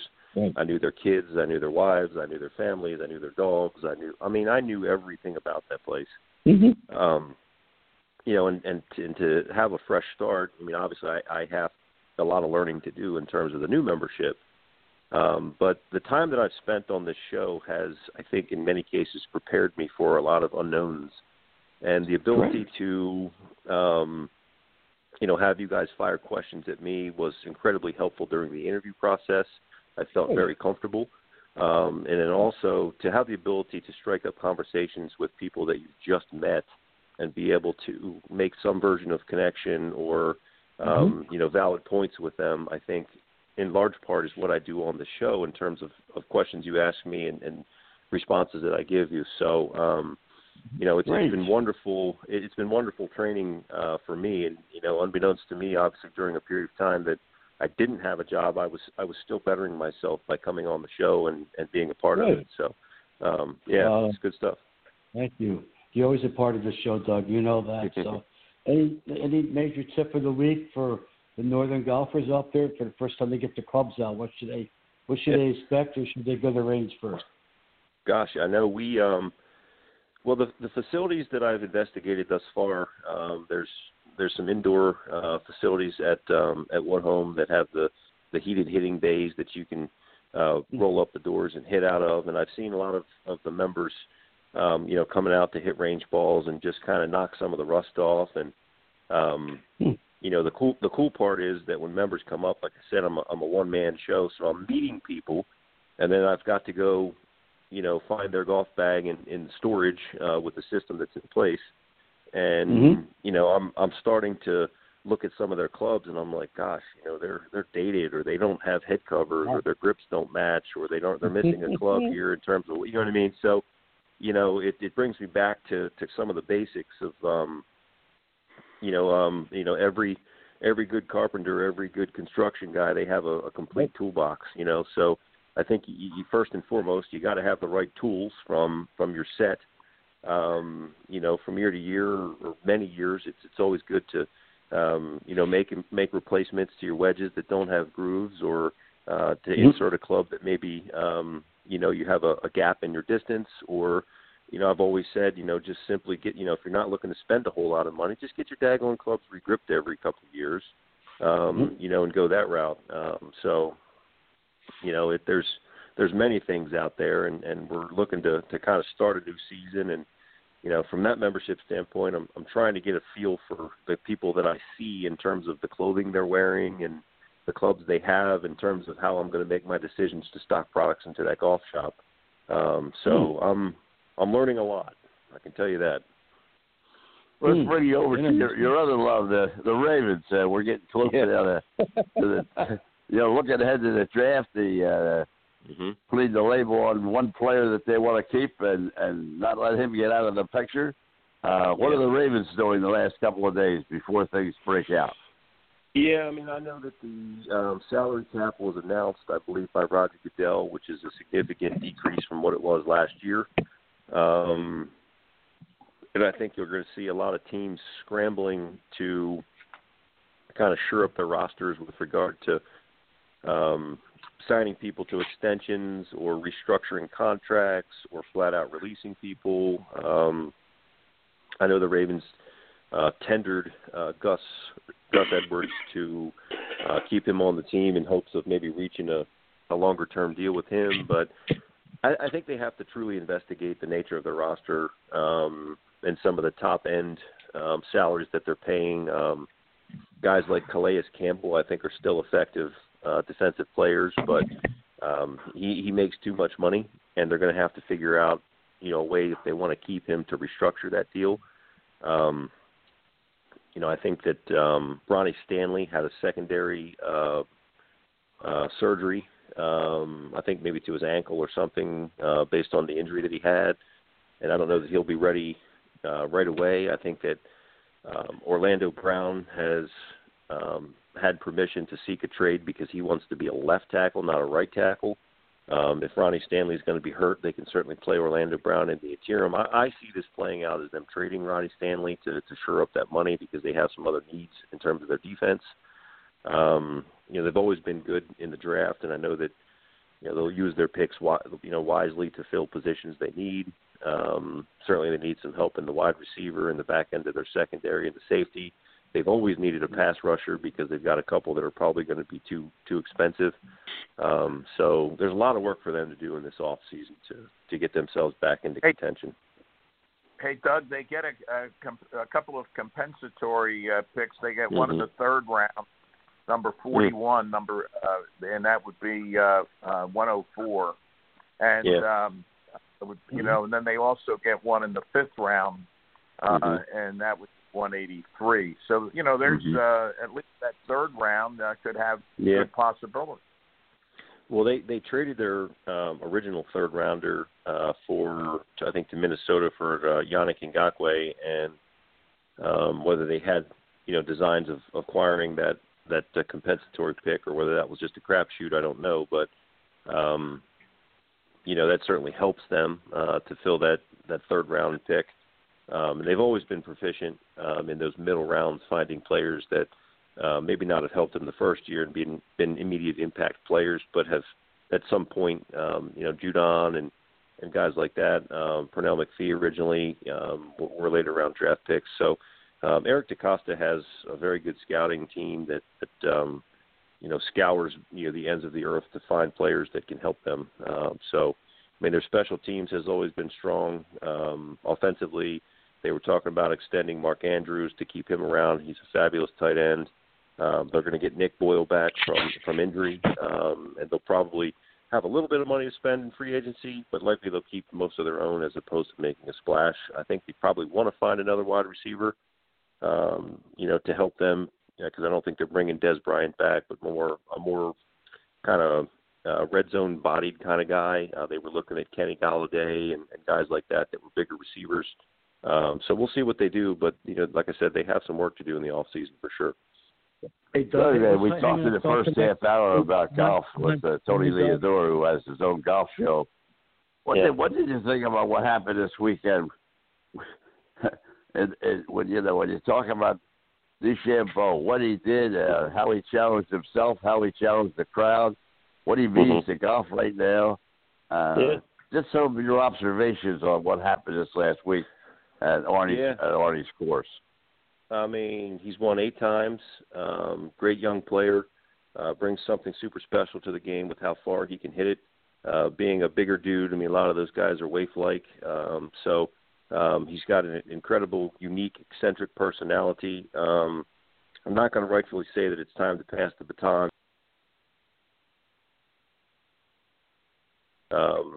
Look forward to it. Hey, hang on, guys. Frank just said tick-tock, represents the clock. Doug, thank you for coming on again. Congratulations on that job. Thank you. I've been praying for you, my man. Mr. Henderson, is always a pleasure coming on. Have a great week. Mr. Hendler, great week. Great show. Great week. Have a good week coming on. Congratulations. Take care, boys. Frank, another great job. I'm sorry we didn't get a chance to talk about that 50th anniversary of the Frazer fight. That's right. We'll do that next week, Don. We tried to get a couple people to join us, but we just couldn't get it worked out. But we'll talk about it next week. Muhammad Ali and Joe Frazier, 50th anniversary was a couple days ago. Wow, Don, thanks for coming on again. I'd like to thank Mr. Roy Cummings, of course, Doug Hamilton. Congratulations on a nice job and a great job, well done. And also we had Don's friend for the golf radio show, and And I'd like to thank Steve Kinsella, Stevie K, for coming on. And most of all, Frank, for my family, your family, great job at your end. Have a safe and happy week, and be safe on the highways. Guys, when you're in the special greeting, just pretend you're 6 feet apart, guys. And Frank, it's such a sad day tomorrow how this damn thing started. So we accomplished 1 year. The best is yet to come. Frank, God bless you and your family, and have a wonderful night. Thanks, Tommy. Ladies and gentlemen, these programs are brought to you each and every night of the week in grateful appreciation to the men and women of the United States Armed Forces and the men and women of police and fire services. When you're out there and you see somebody in uniform, please let them know you're there. These are very, very tough times for law enforcement, and as well as men and women in foreign lands.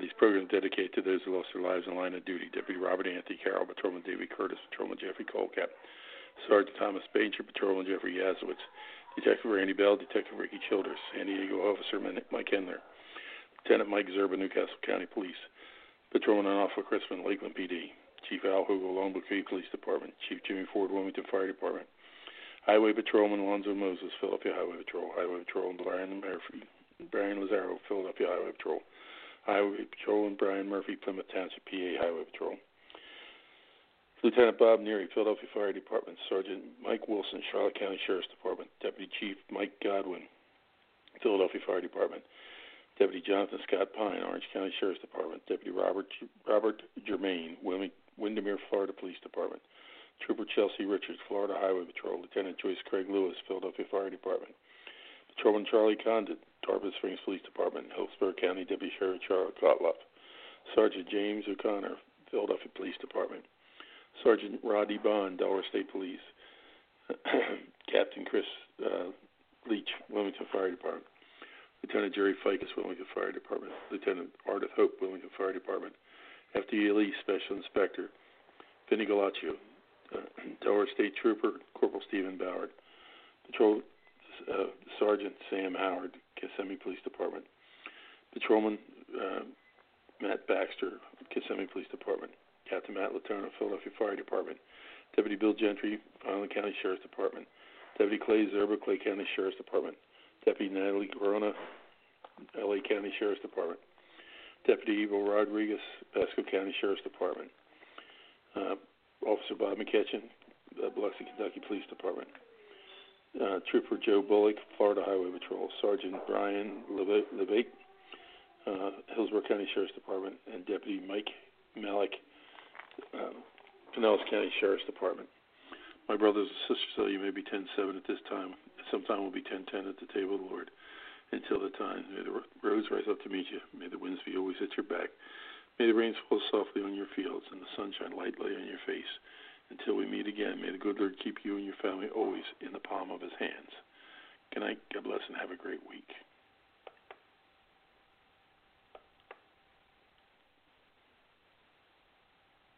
Judy was boring. Hello. Then Judy discovered ChumbaCasino.com. It's my little escape. Now Judy's the life of the party. Oh, baby, mama's bringing home the bacon. Whoa, take it easy, Judy. The Chumba life is for everybody. So go to ChumbaCasino.com and play over 100 casino-style games. Join today and play for free for your chance to redeem some serious prizes.